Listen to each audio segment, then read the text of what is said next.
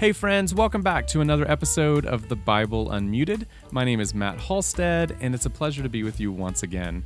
Well, in this episode, we continue our discussion with philosopher Berel Lerner about his new book, Human-Divine Interactions in the Hebrew Scriptures, Covenants and Cross Purposes.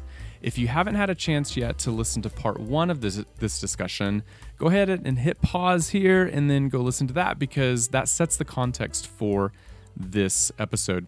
It was a long conversation, a little over 2 hours, so I just cut it down the middle, and we're just going to dive right back in, pick up where we left off from the last episode.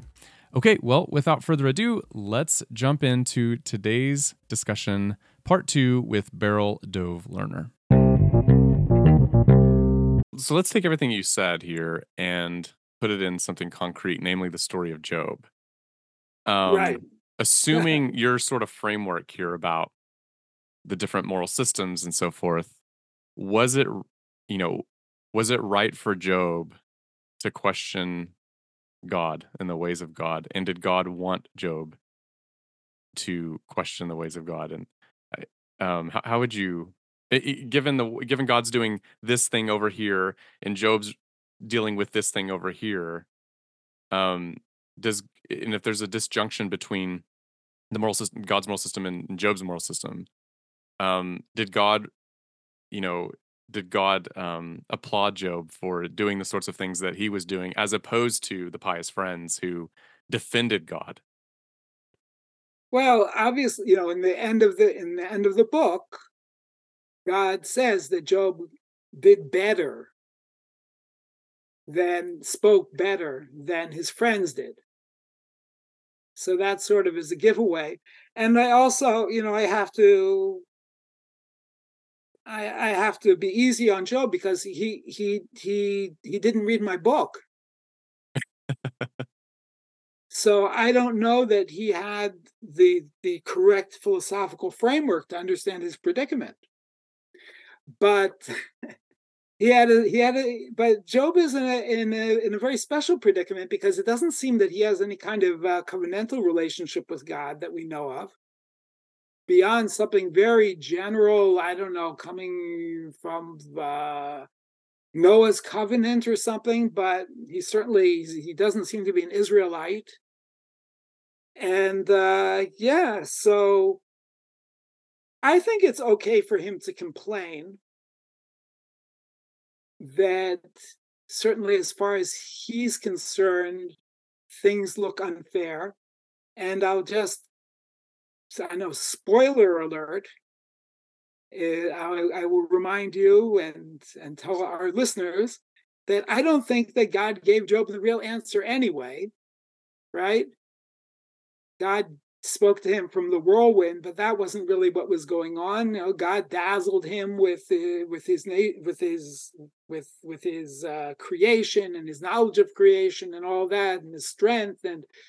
But as we know from the first chapters of Job, were there 2 chapters of the framework?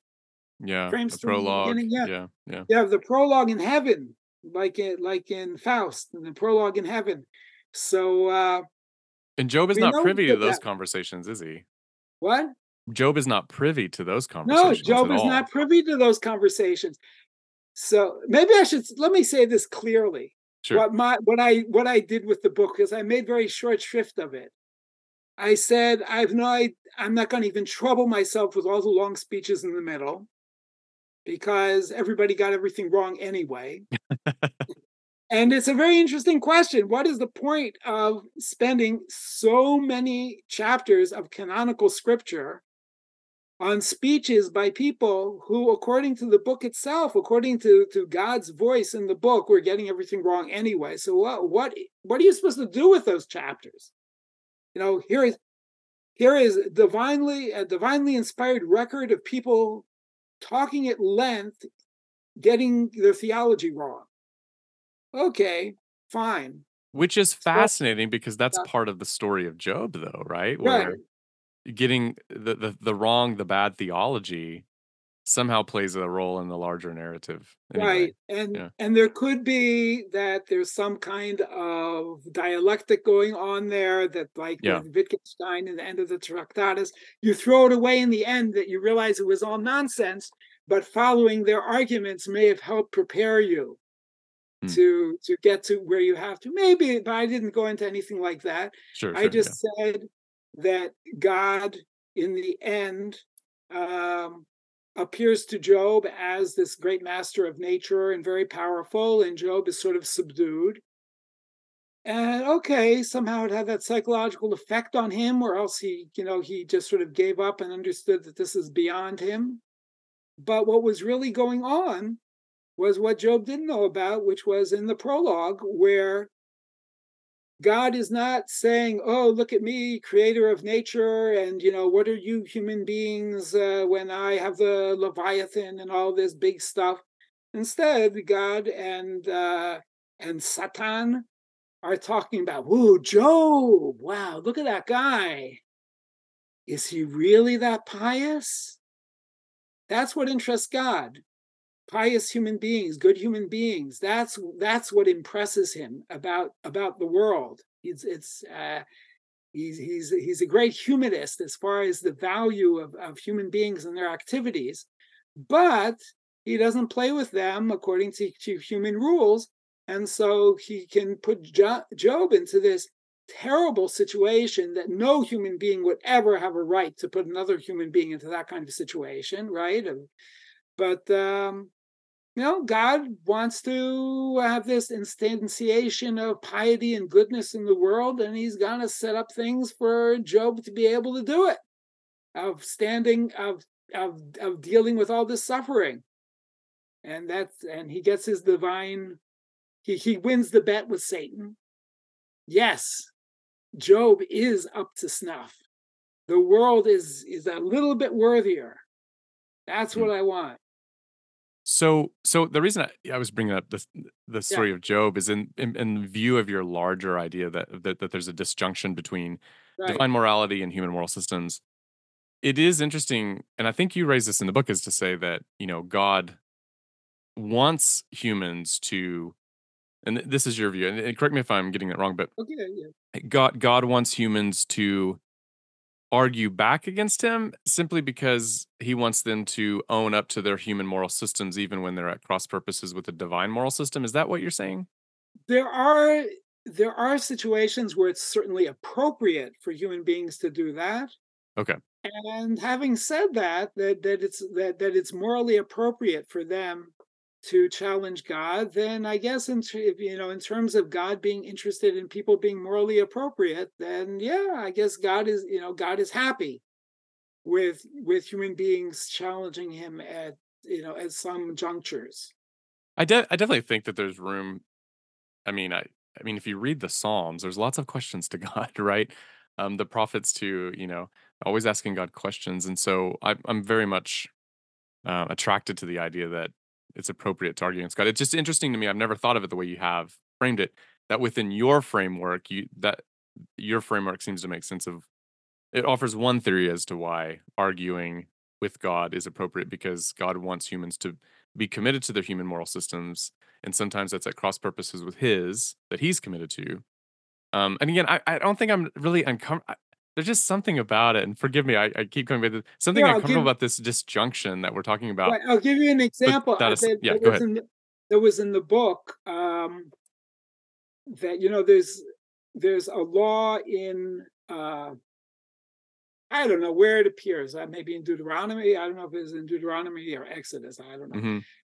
There's a law about setting up a fence around your rooftop because people in the Middle East have flat roofs, Oh, I remember and the that part. idea Yeah, that yeah, people yeah, could fall yeah. off. And so Hmm. it warns you to set up this fence around your rooftop because kinafol hanofel mimenu, kipol hanofel mimenu. I forgot how it goes exactly. That lest the faller fall from it. And then the classical Jewish interpretation of it is there are people who are supposed to fall from roofs. And God this wants is from God the wants them. is it Yeah, the rabbis were saying this, right, right? right, Yeah, right. yeah, yeah, yeah, yeah. So there are people. Why does it say lest the faller? Who are the what is a faller? A guy's gonna fall from it. What, he's a faller? Is that part of his essence? And they said, no, this is somebody who really he's supposed to fall. That's part of God's plan. He's supposed to fall. Maybe it's a divine punishment Hmm, that he should fall, but not on your watch. hmm, And so you're even commanded to make sure that you will not be an instrument of divine punishment. hmm. Let him find some place. Let him find some way else, where else to fall off of. You're not going to fall off of my roof, even if God wants you to. And you may recall that's one of the points that I do like in the book. That I argue that human beings have no business trying to enforce or even standing by while divine punishment takes place. There are punishments which within biblical law, if you have a human court is set up according to biblical law, and it's a human institution and human beings are supposed to be meting out punishment, fine. But even if I were to be aware that there's somebody who's supposed to suffer because of this was a divine punishment, God's plan for him, I argue that that's God's problem.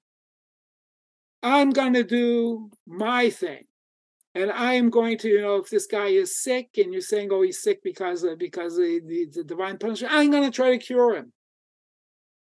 I'll take care of him. Yeah, God, you work on keeping him sick. I'll work on keeping him well. Everybody's doing what they're supposed to do. Actually, I presented something in my kibbutz along these lines. There's something that wasn't in the book.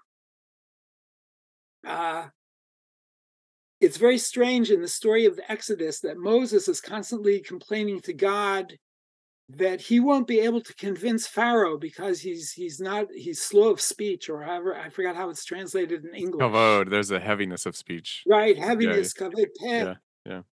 So it's very strange because Hmm, Moses has already been told Pharaoh's not going to listen to you.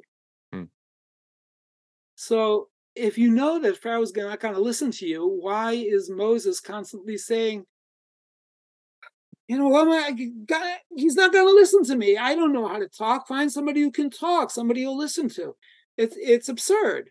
hmm, Of course, if God already told him that Pharaoh won't listen anyway, you could bring, a combination of Martin Luther King and Winston Churchill there, with, the greatest rhetoric in the world, and it wouldn't work anyway. God said Pharaoh's not going to listen. hmm, So my interpretation of that was that you can see in other passages in the story of the Exodus, God is interested, he says explicitly, God is interested in drawing out this process in Pharaoh not listening so that he'll be able to have many plagues and work all these wonders in Egypt so that the Egyptians will recognize him as God. hmm, All right, that's God's plan in the Exodus. At the same time, you have Moses, who appears from the beginning of his, from the moment he appears in Exodus, he is worried about the Israelites. They are suffering under slavery.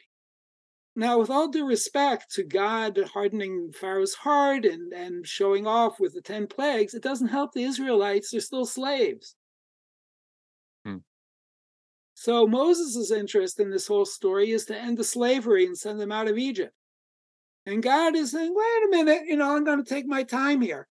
So Moses is saying, wait a second, you want me to participate in this business? Let me have some chance of doing what I'm supposed to do. I'm really trying. I want to convince him in the first meeting to let us out. Forget your plagues. So I have a problem that I'm not a good speaker, because I really see my job here is to get the Israelites out of slavery as soon as possible, even though you have all your big historical issues you want to go into. And the interesting thing is he has a basis in the story to think that he might affect things, because in his first meeting with God at the burning bush, God tells him that the Israelites will listen to him when he brings them the message of redemption. And in the beginning, they do. But then Pharaoh sets even harder work upon them, and it breaks their spirit, and they don't believe him anymore. So the situation is kind of fluid. God said the Israelites would believe him. Yeah, for a while, not so fast. And, dealing with human beings here. And, okay, so maybe there's some wiggle room also with Pharaoh. Break him down a little bit before we get through all 10 plagues or something, and get these guys out of slavery a bit earlier. So that's So an there's example of the wills at cross purposes, in a sense, the the roads plan. across purposes, different, Okay. yeah. Okay. And I think, it's like what Moses is trying to do is perfectly legitimate. And actually, exegetically, you need something like that. Otherwise, it's completely, unless you're going to do biblical criticism, like source criticism or something. Why Hmm. is Moses constantly complaining that Pharaoh won't listen to him if God already promised that Pharaoh wouldn't listen to him? Interesting. Yeah, I think so. So what's interesting, I think we're just like the exegetical tradition that I'm used to is trying to. Well, let me just back up. There's something attractive, like I said, about developing a framework such that humans can truly be human, pushing back with their questions against, I hate to say against God, but just asking God the tough questions. And I do think that Christians need to develop a framework where they can make better sense of those times where God and humans are interacting such that the human interaction affects God. And I'm not like an open theist or anything of that sort. I hold to classical theism, but I still think I still think that we need to leave room for the efficacy of prayer and things like that. So there's all these. So I'm very deeply interested in these frameworks. What's interesting though is my exegetical tradition has always been, it seems, and this is why I love this conversation, is because you're bringing my assumptions to the forefront here. My exegetical traditions have always been okay. It's not so much let let's understand the cross purposes going on here. Let's be okay with some of this tension. However, my tradition has always said, let's go back and level the playing field here. Let's make sense of Pharaoh's hardening of heart, not to be actually as deterministic as we might think it is. Or let's go back to Job. Maybe let's develop a framework to make sense of the prologue where God is not using Job as a pawn. Like God's not, you know, using him as like just a little player on a chessboard. That there may be something else going on, and that absolves God from having a wholly other ethical moral system, perhaps. And I'm thinking specifically of are you familiar with Eleanor Stump's book Wandering in Darkness? And she has this whole chapter on Job. What? Is there a chance that she's listening? I don't know. No, Yeah. because Oh, I will admit, I've met her at conferences yeah, a yeah. bit, a Facebook friend, and I haven't read the book. Oh, okay, gotcha. Yeah. I would Admit. love for you to Everybody talks about it. I know it's supposed to be a great book, it's and fascinating. I Yeah. admit I have not read it. No, that's okay. That's quite okay. Well, honestly, I tell everybody this, and I think somebody else has mentioned this before. Nonetheless, it is true. The book is worth, it's kind of pricey, but the whole book is worth just the Job chapter. It's really interesting. She's got an interesting take on Job and Samson and all that. But I think what she's done is like she's sort of showing God out to be, if I remember correctly, Eleanor, please forgive me if I'm misconstruing, but she's trying to show that actually God's not like using him up as a pawn. Like Satan's not saying, "Hey, I'm really looking for someone to like torture," and God's like, "Oh, dude, I have an idea. Here's this guy. He's like super blameless, and he's like the perfect candidate for your sick little game." And so she recasts the whole thing and to say, "Actually, that's not what's going on. There's more things going on in the prologue. I mean, in this conversation." And then Greg Boyd actually has an interesting take on this. Anyway, basically, God is sort of, you know, like God is wanting Satan for whatever reason. This is Eleanor, for whatever reason to m- maybe not convert per se, but to assess his ways. He's wandering on the earth. It's this wandering idea, and he needs to take stock of his evil ways. And what better way to do that than to look at the most blameless man on the earth?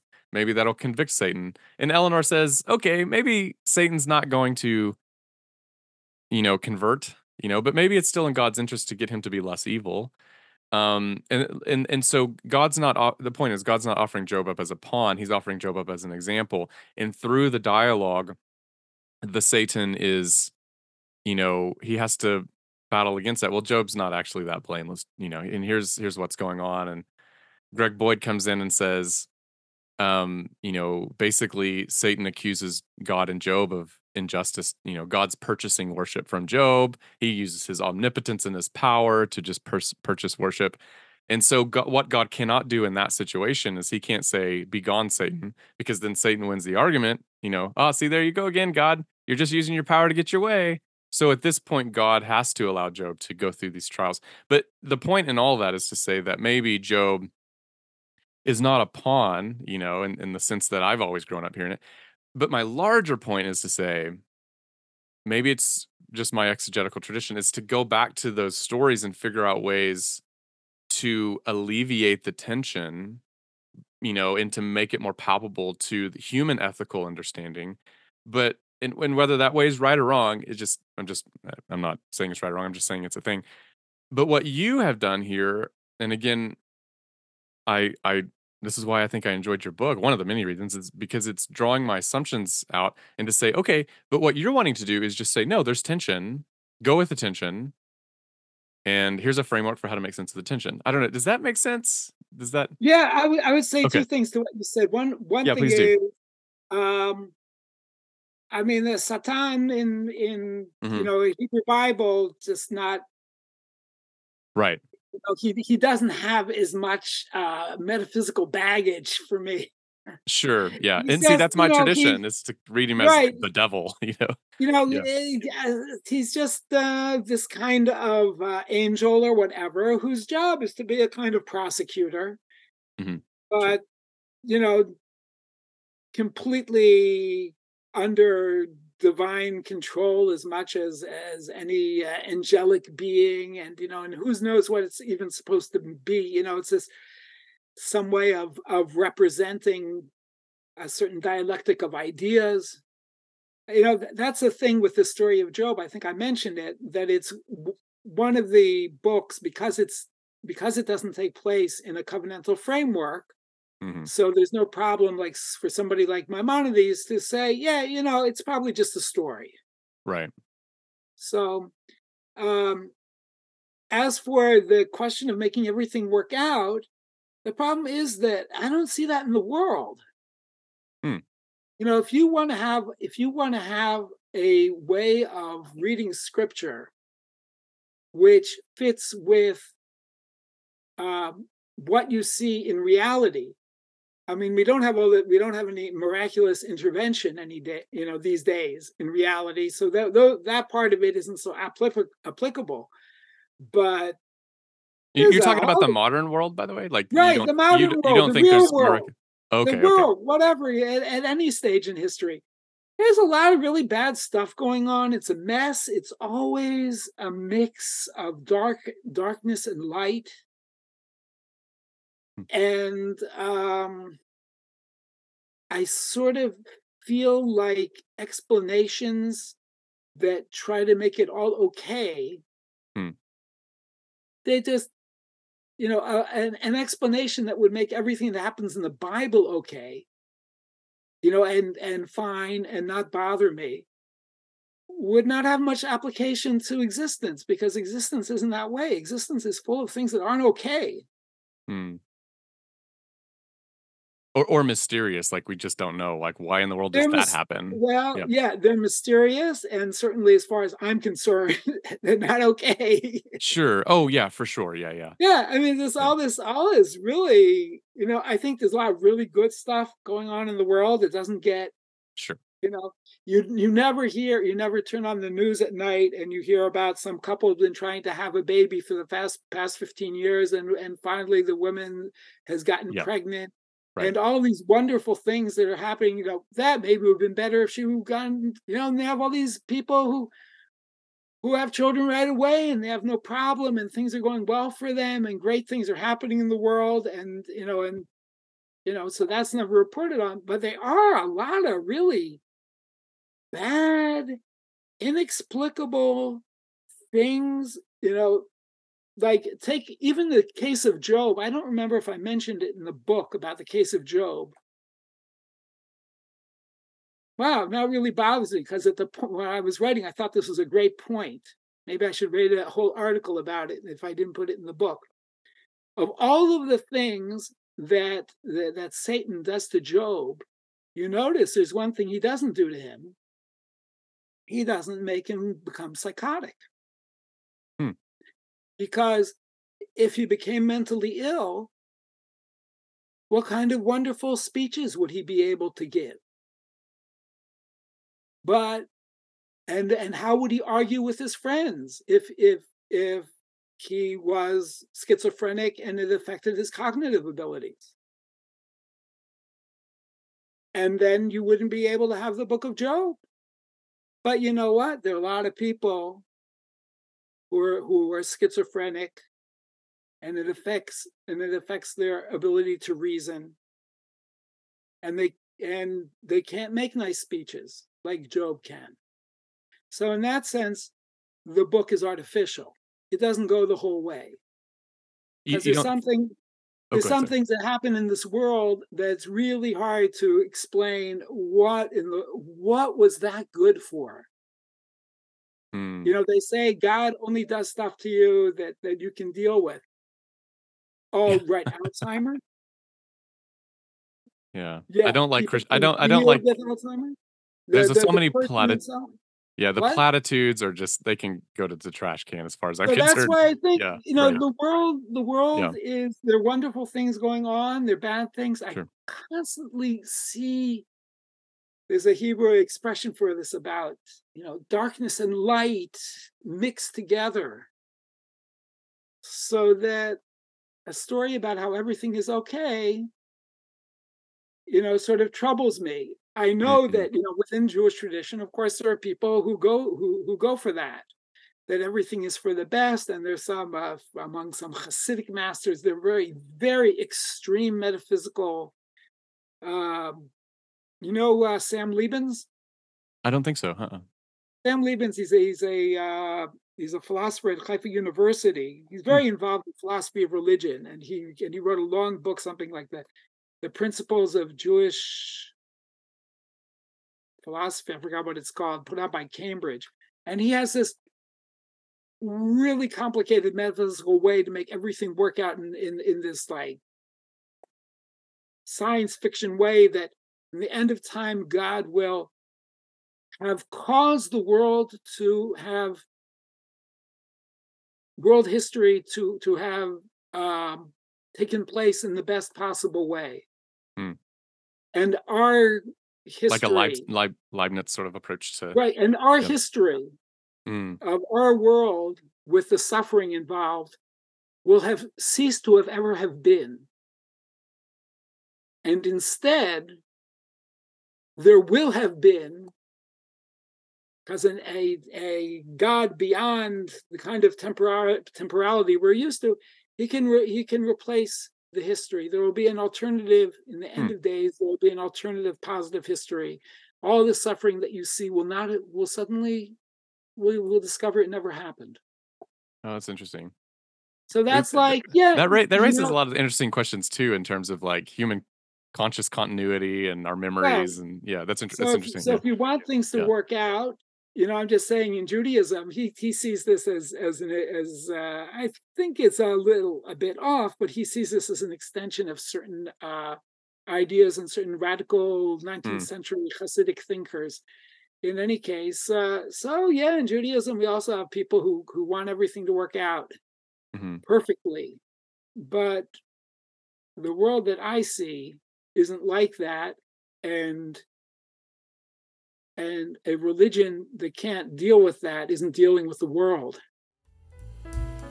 Hey, friends, I hope this episode is a blessing and encouragement to you. I hope that every episode of the Bible Unmuted gives you something fresh to consider and something deep to ponder. My goal is to offer food for thought, to give listeners the tools they need to be faithful interpreters of Scripture. I cherish your continued prayers for this ministry, and thanks so much to everyone who lifts me up in prayer each week. If you're finding this podcast to be helpful for your study of Scripture, consider leaving a review of the show and sharing with your friends. Perhaps even consider becoming a Patreon member. This will give you access to some cool stuff, and it helps support the podcast. You can become a patron for as little as $5 a month. Every Patreon supporter gets access to a monthly bonus episode, as well as an invitation to a book club, where we come together periodically and chat about a book that we read together.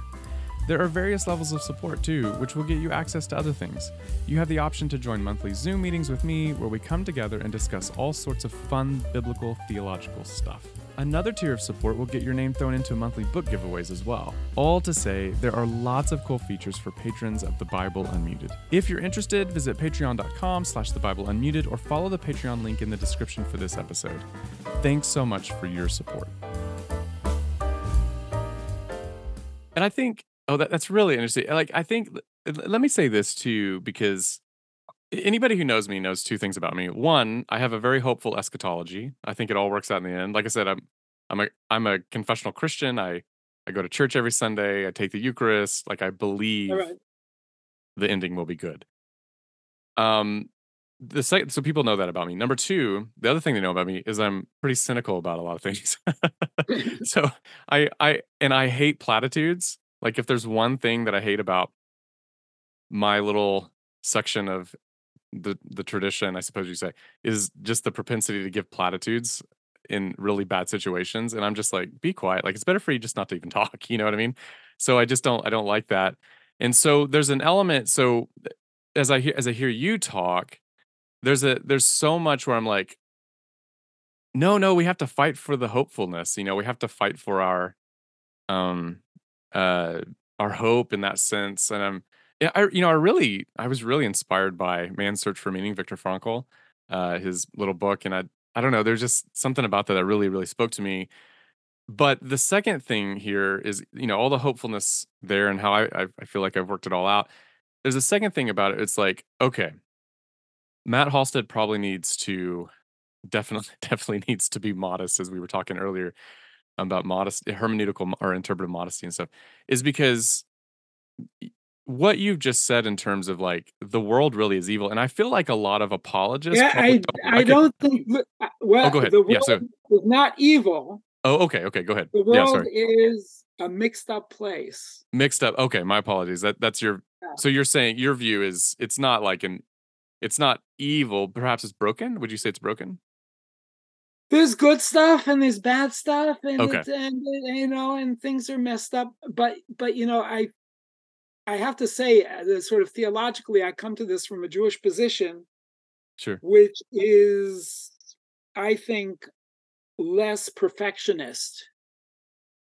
That for instance, people, you don't need some kind of divine intervention, Mm, in order for you to be able to be good enough to approach God, kind of thing. It's like okay. you don't, there's not that need for grace. It's like, I know people who are doing like really amazing things. I mean, I have my neighbor who lives over there, like, so he was a volunteer ambulance driver. We have a lot of volunteer services like that in Israel. Hmm. And there was one point where he heard that they were missing nursing staff in the local hospital, and he just volunteered to do a night shift once a Mm, week in the ER. wow. Yeah. So, with all due respect to original sin, we're all fallen, or we're all fractured or imperfect, or whatever. That's that's a pretty good thing, and yeah, and so I know lots of people who do like really, really good things. Sure. And Yeah, I agree. Yeah. and so from my Jewish point of view, I say that's pretty good. It's like there's some really, really good things in the world. And I'm not going to say, oh, we're in a fallen world and everything is tainted with sin. Oh, there's some really people doing some really good things around here. So, I maybe a little bit of a different way of looking at things. Yeah, yeah. And I think we would approach that topic differently for sure. But I'm totally fine with saying like, oh, those are like really good things that people do. Like, I mean, I would not want to live in a world where people couldn't say those sorts of things, right? But yeah, yeah. Anyway, I want to say too, just for the listeners, especially when it comes to the problem of evil kind of stuff, like I do want to just say just to you, Beryl, like validate this idea of like, no, we have to come to terms with the world. It's whether you would cast it in different terms than I would. It's like there's some bad things in the world that we need to reckon with. Like we don't need to just jump to making things so simple in order for them to be happy, I guess, in the end. And so, and I want to say this to the listeners that they may not know is before we started like recording, you and I were just talking, and you're actually, I mean, right now you're in a place in the world where you're thinking about missiles being launched, toward homes like where you live, and so this whole idea of coming to terms with reality, again, however we want to cast all this or frame it, like we need to be fully aware that there are bad things that are happening, and so we need and there are legitimate questions as to why is this happening right now to me, to my neighbors, to my family. I don't know. I just want to bring that out and just Yeah, I I'll tell you what sure, yeah, my personal take on the problem of evil is. okay, yeah, go ahead. My problem of evil is trying to avoid doing bad things. Mm, And there's stuff that's maybe up to God and he's doing what he's doing. It's really not my problem. mm, It's his problem of evil. I don't like it, and I can complain about it. I'd like things to work in a different way, but sure. as far as what I really have to worry about, I have to worry about my problem of evil Mm. and how much What kind of every, yeah, that's a really good point. Yeah. everybody knows that bad stuff happens in the world. Come on, Yeah, you yeah. know, that's obvious. Everybody knows that. So deal with it. Now you try to be good. Try to Mm, try to avoid evil. And why should I rack my brains over trying to figure out what God is up to? God, he's first of all, I won't figure it out. Secondly, it's really his problem. mm, I can complain to him, but it's his problem. yeah. No, man, this is okay, here's the problem with this whole conversation that I'm having with you. I wanna talk to you for, like, 20 more hours All right. because we don't have that much time, I get that, because I wanna We can have another segment at some point. absolutely, because I feel like we are in different conceptual worlds. You know, as a Christian, myself, as a Jew, yourself, like we're just gonna approach some of these questions differently. But there's so much about what you're saying where I'm like, man, I really want to explore that more. But anyway, I just want to say like I know the listeners are saying, I want to hear more of what Beryl means by that. And I want to know what Matt thinks about that. But I just want to say to the listeners, like, we just don't have time to answer all the questions. I just enjoy the dialogue. But if I may, I want to be super respectful of your time because I think I've kept you twice as Yeah, long as I initially said. So, I um, I don't until my voice goes out, I'm fine. okay, good. Well, let me, if I may, let me ask you one or two more questions because there's one thing I want to talk about in your book, and I just toss it out there and let you run with it. But you have a chapter called "The Covenant of the Pieces and Its Epistemological Implications for Right. Biblical Historiography." Yeah, and you have a section here where you bring the covenant with Abraham to bear upon the question of the existence of God. And it was interesting how you cast that because you mention many scholars, and I've heard many Christian scholars talk about the Abrahamic covenant as when the animals are split in two and the God walks in between. that this is an unconditional covenant. And then what you do though is you say, yeah, I totally agree with that. It's unconditional. However, we need to follow it out to its proper conclusions that nobody seems to do. Can you give us can you just give us the listeners a taste of your view on that? And how does it work Well, out into yeah, the question of the for, existence of God?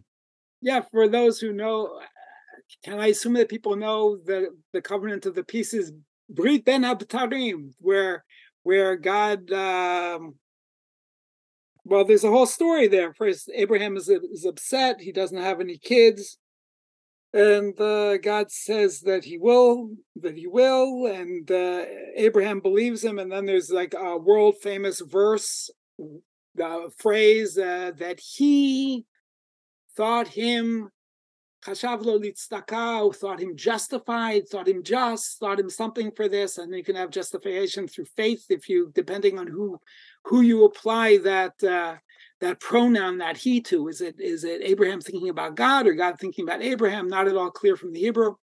In any case, and then when God promises that they will get the land of Canaan, Abraham is not so sure about it, and God tells him to take various animals, cut them in half, and then some kind of fiery apparition moves between the pieces, and that's how a covenant about, well, I'd say more about it, but for our purpose, the covenant of getting the land of Canaan and all of these things that will happen to Abraham's progeny, that is how it is promised. And we know from, I think, from Jeremiah and also from from other ancient Near Eastern texts that there's a way of performing a covenant where you cut animals into pieces, and actually the more subservient party walks between them with the idea that if they do not keep their part of the covenant, let them be torn to pieces like these animals. And then it is this fiery apparition, which everybody seems to think represents God, that walks between the pieces. And so it does indeed seem this is a one-way covenant. Abraham is not required to do anything. It's only God promising progeny and land. And it's God walking between the pieces. And it's God saying, if I don't do this, may I be torn into pieces like these animals. And so, yeah, and what I said about that was that it means that God's presence in human history will be in terms of this covenant. That God is that God is will show himself in human history through fulfilling this covenant to Abraham. And in fact, as far as human beings are concerned, if he does not fulfill the covenant, he will be torn to pieces, he will cease to exist. Because if there was a God, he was supposed to keep a covenant, and the covenant wasn't kept. And this is what we find afterwards. Moses always telling God in the wilderness when God wants to get rid of the Israelites and punish them, Moses says, "Oh, what will people think? You had these covenants." And I think here actually in Psalms, there's an idea of people asking, "Where is your God?" When they see the dam ha'avadecha shafuch, before when they see the blood of the blood of your servants poured out. So there's this idea. Yeah, it's a problem for people thinking of God as existing if this covenant isn't kept, and that's why it's described in that way. And that was one of my philosophical things I brought in from the philosophical literature. Nietzsche talking about the death of God. Of course, he's not talking about a metaphysical death of God. He's talking about God as a living idea, force in human society. And with secularism, God does not exist for human society. And that's what will happen if God does not keep the covenants. That's how he will be torn apart and not exist. As far as humanity is concerned, not at a metaphysical level. Anyway, yeah, that's what I said, right? Yeah, that was interesting because I mean, and I think you drew out an interesting conclusion there with respect to Yahweh's claim to be, um, the one true God, like that he's putting his godness at risk, I guess you can say. Now, I Sure. know I know a lot of people would say, not God, God knows all things and he's not like risking anything. But I mean, in terms of like a human viewpoint, is that God is putting everything at stake here, such Sure. that if he doesn't follow through with the plan, then he's he's saying, I guess the conclusion would be he's not God, and that's what you mean by the Yeah. existence of God. Yeah. Okay. Right. Yeah. And that's, as I mentioned, this is Moses is always pulling this card on God, Yeah, that was an interesting link there get rid too. of the Israelites. What will people say? Mm-hmm. Right. Right. Yeah, it's interesting, and I think this is just the sort of thing that listeners can expect from reading your book is that you're going to draw out these sorts of conclusions and these takes and whatever, and say this is where this in your view leads, and then this is the sort of philosophical ramifications that we deal with, and actually the whole covenant idea becomes an epistemological moment where this is the way we know what sort of God we're worshiping and who we're following into the desert and into the promised land. So yeah, very fascinating in that respect. Well, let me follow up with just one last question, not so much about the book, but just let us know, what other projects are you working on? Do you have any irons in the fire? What can we expect from you in the future in Oh terms of your God. writing? Well, you know what they say about uh, when the cannons roar, the what do they call it? The muses are silent when the cannons roar, or something like that. So I'm actually now supposed to be in a half-year sabbatical to write, and I was actually supposed to spend some time at Duke. Hmm.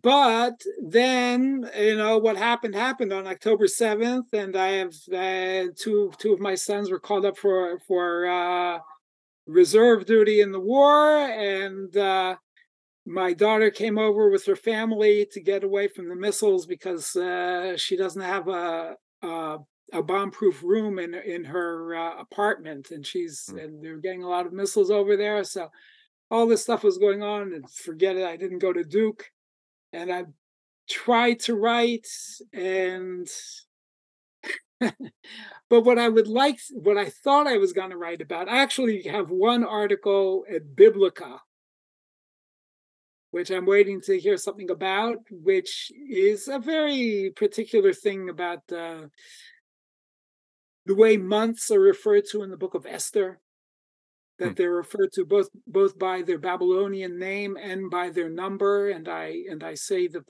the numbered months are allude to the Exodus, because that was the month of the Exodus was the first month. It says this will be the first month for you. Mm-hmm. And so I have some kind of ideological interpretation of what happens there. What is it signaling when it uses different modes of formulating dates. I have, I mean, I can tell you, I had other things I thought I was going to write. Maybe I'll write them when my mind clears. Something about Kohelet, Ecclesiastes, where I find two things very interesting about it. One thing is, I think that maybe Ecclesiastes is supposed to be dead. What do you mean by that? I mean, he's dead. Oh, okay. He is speaking. It's a literary work, Mm-hmm. not really in a covenantal framework, so it can be sort of postmodern or something. And I think that maybe um, Kohelet, Ecclesiastes, is dead or thinks he's dead. And the tip off for this is that in the verse where he says, Hayiti melech b'Yerushalayim, I was a king in Jerusalem. Hmm. How could you have been a king? That's a job that there's only one way to stop being a king. He didn't And abdicate. you Assuming. don't have applications in Yeah. you die. And by the end of the book, there's a description of a death scene, which Hmm. is interesting. He talks about what the dead know and what they don't know, and there's a kind of a paradox there. The dead don't know anything. How would you know that without being dead? If he seems to be very empiricist. Everything is Hmm. experiential for him, and he's talking as if he has an experience of death, perhaps. But then he wouldn't know anything. There's all kinds of. Hmm. And there's another empirical sort of empiricist problem that I have with him that also relates to John Stuart Mill. Hmm. That towards the beginning, where he's doing these experiments in life, and he says he is going to have a wild time, but he's going to hold on to his wisdom at the same time. He will have both, I think it's holalut, he'll have whatever, this wild time, and they also hold on to wisdom. Hmm. And like that's sort of what you would need in order to be doing this real-time philosophical analysis of, all right, here I am. I am now living a wild life, and I'm doing phenomenological analysis of the quality of living a wild life so that I can compare it to the life of wisdom. But as critics of John Stuart Mill pointed out, if you are holding on to wisdom, you're not really having much of a wild life. You're not having the real experience Hmm. of what happens in Vegas stays in Vegas. If you are also maintaining this kind of philosophical conscience to keep track of what's going on and try to understand it. So he's confused. Hmm. He thinks that he's succeeding in this, and perhaps actually afterwards you see, what does he actually do? He starts all these huge building programs. That's having a wild and crazy time. It's like, what's going on in this text?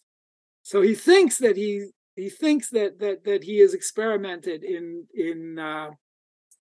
seeing if having a wild and crazy time is the good life, and he ends up being this super king, making gardens and building stuff and whatever. And what does that have to do with?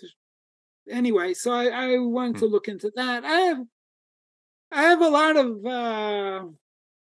I have an idea I'd like to write about. What would it mean for the Jewish people to continue to exist? What does that mean for people to continue to exist? And sort of take ideas from the literature of personal identity and apply them to a group.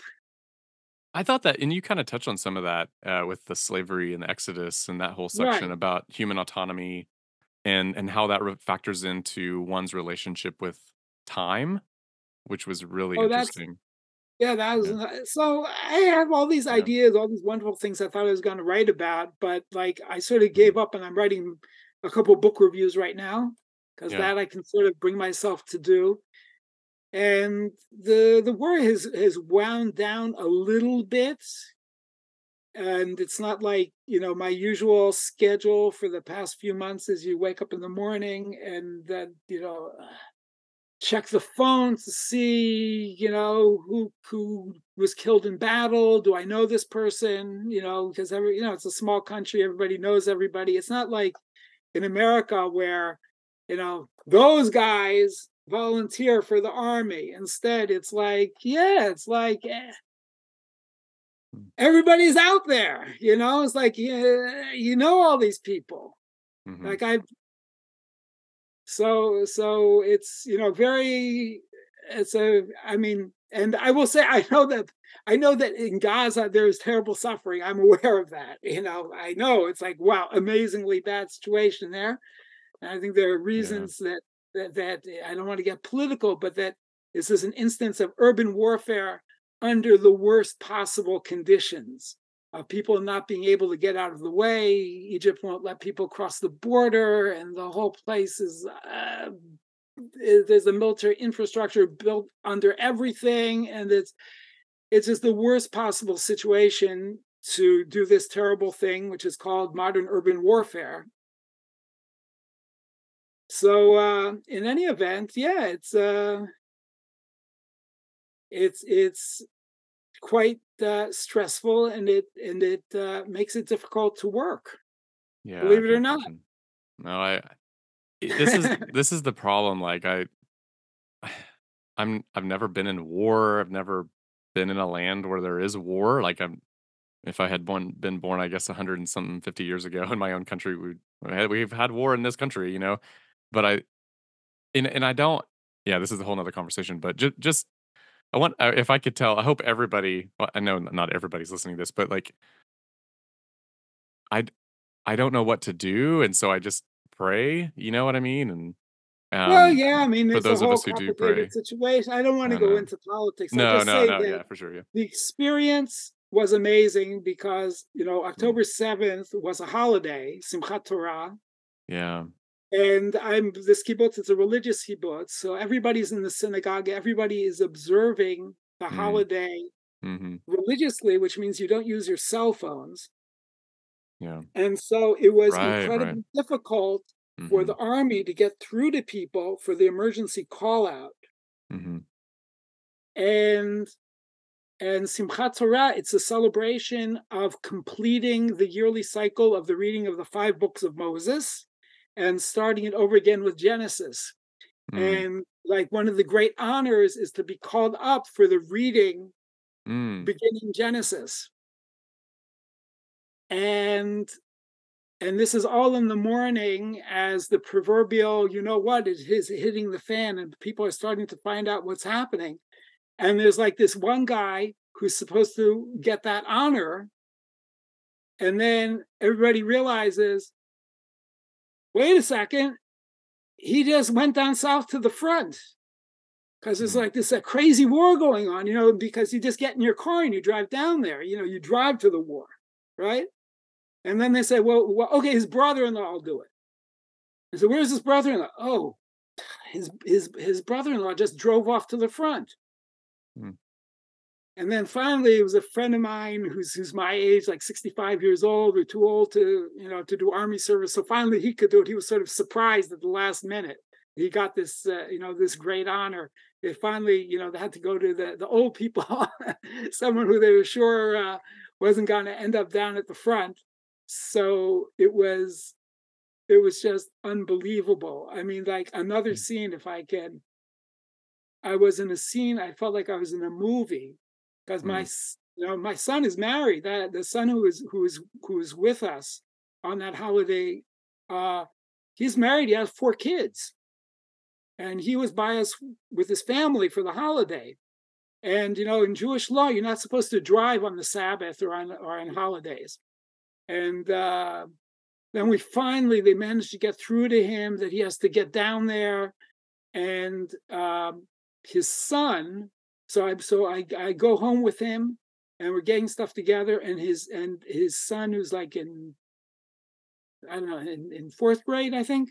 My grandson sees his father is getting into the car on a holiday when you're not allowed to drive, and he says to me like, what's going on? My father is like transgressing the laws of the holiday. So I said, pikuach nefesh. That means it's like lives are in danger, and mm, basically almost all laws are overridden by that. And so he oh, this is in Hebrew, and he says, what pikuach nefesh? What endangerment of lives is there? Well, there's a war. And your father, is actually he's in special forces, and so they're the first guys down there. And it mm, was just I felt like I was in some kind of movie or something. mhm. So anyway, yeah, it's quite bizarre. I mean, I've been through a few bizarre things in Israel, Yeah. Like I but was saying, like this was certainly up there. I don't want to pretend like I even understand stuff that I don't understand. So and again, remember I hate platitudes. So I all to say, my heart does go out to everybody involved, and I don't, Yeah, it's I don't like, understand. I don't. wow, it's like, Anyway, yeah, there you see that there are bad things happening in the world. sure, yeah. And it Which, is an admixture of which at all kinds of levels. which brings our conversation full circle here. I would like to say one thing in the end, Yeah, just please do. to cover my rear end, and I said Okay. it, I think, in the introduction to the book. Uh huh. People should understand that, like, what I'm saying, it's not like this is everything I'm saying is some kind of mainstream Jewish Orthodox view. Sure. But on the other hand, as I mentioned in the introduction to the book, that's because in theological and exegetical issues, there isn't much in the way of a doctrine, a particular doctrine, a specific, wow, you better know. Like I know that my Christian friends are very concerned about Trinitarian theology and stuff like that, getting the details right. And Judaism isn't like that. Judaism, as I write in the introduction, it's you're having a relationship with God. There's certain things you're supposed to do. You're having a relationship with God, but you don't have to have the correct theory of God to have that relationship. Like I'm married like 41 and a half years, if I recall correctly. I do not have a perfect theory of love. I do not have a perfect theory of my wife's psychology. And I certainly have not solved the problems of free will in human beings. I don't have a good metaphysics of it. But I have a relationship. And there's sometimes that, it helps. Theory can help. My wife hates when I do it because, as an academic, I also read a lot of psychology. And, oh, God, he read some study and he's bringing it into our life, some psychological theory. It can help, but certainly you can have a relationship without having a perfect understanding of the metaphysics Mm. of what's going on. And so the same thing with God. And there's an idea in Judaism that everybody has their portion of Torah. I have a certain background. I have certain things that I can bring to the table and draw out certain aspects of Torah. And there are other people who know a lot more about all kinds of things than I do, and are probably smarter, and they have more of their brain cells are still working, and they get other things. And it's like it's a community project Mm. of the Jewish people to be Mhm. involved with Torah. Mm. So that's how people should take what I say. They should say, "What? That's what Jews believe." It could be no one else believes some of the stuff I said, but all right. Well, I think everybody will appreciate your humility and modesty and how you talk about things and write about things. So I really appreciate that. And I'm a big believer in dialogue. Like, um, I think conversations is where we can discover truth and where we can discover, the facts about reality. And even this has just been a really blessing to me. I just want you to know, thank you for being on the show. And I look forward to having you back. And I just want to say Sure. thank you for your time. Yeah, I really like speaking with Christian scholars because often they notice things that are, especially in exegesis, that are important to them. Like, for instance, I'll just mention, I keep on forgetting his name, Philip Sumter. Yeah, yeah. Like when I was talking to him about the Noah business in the book, and I didn't do much with the sacrifice that Noah brings. Mm, And Philip Sumter says, "Oh, when we Christians read that, ooh, that Noah bringing that sacrifice, that's a big deal for us, And I was thinking, whoa, yeah, wow. I really skipped over that. And then like it becomes like a whole phase of my interpretation of the story was mhm, leading up to that sacrifice. mm. And I'm not saying that a Jewish exegete wouldn't say something about the sacrifice and wouldn't have noticed it, but I didn't notice it until I had a conversation with a Christian Bible scholar and theologian who, for Mhm. him, it was a very central part of the story. Sure. And my whole audience would agree with me when I say this, is that it works the other way around too. I love it when I get to talk with, like, say, Jewish scholars, right? For example, and because you will notice things that I will not notice, and that's a benefit to me to have this dialogue, to hear um, the things that you see that I just haven't seen yet.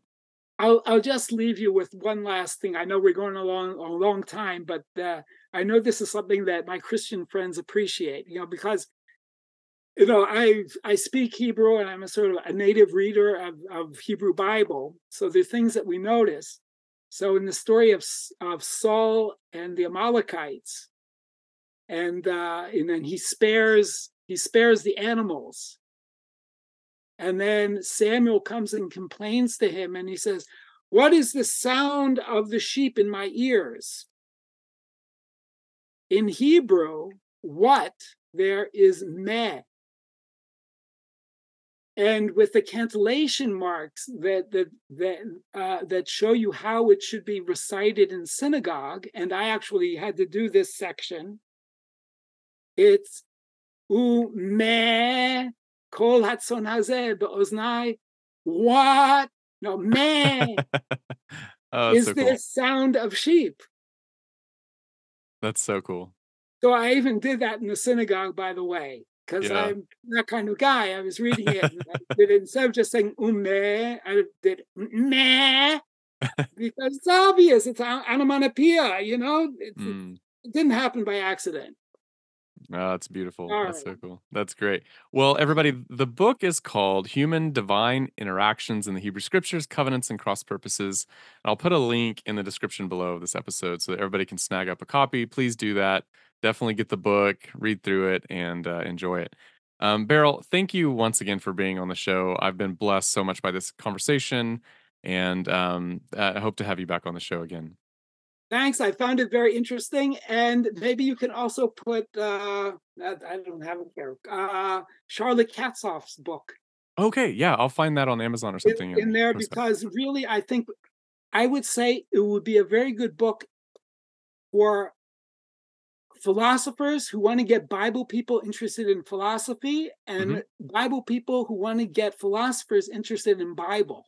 Now spell Like her they can give these presents to each other, s because she really goes hard and heavy into the analytic philosophy, okay. but dealing with biblical narrative. So tell me her last name again?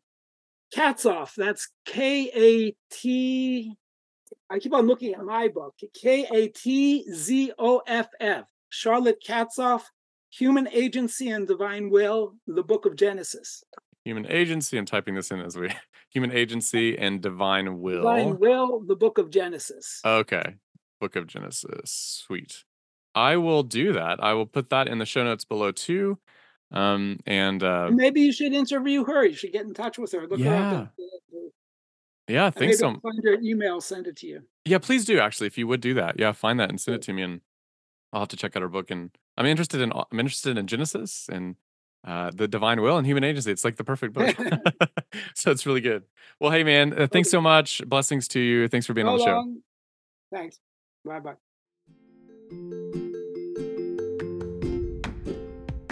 That's the end of today's episode, and thanks again for listening to The Bible Unmuted. If you like this podcast, consider rating it on your podcast platform, subscribing to it, and sharing with your friends. You can also support the podcast by becoming a Patreon member. Go to patreon.com/thebibleunmuted, or simply find the link to the Patreon page in the description for this episode. Thanks again for listening. Until next time, friends.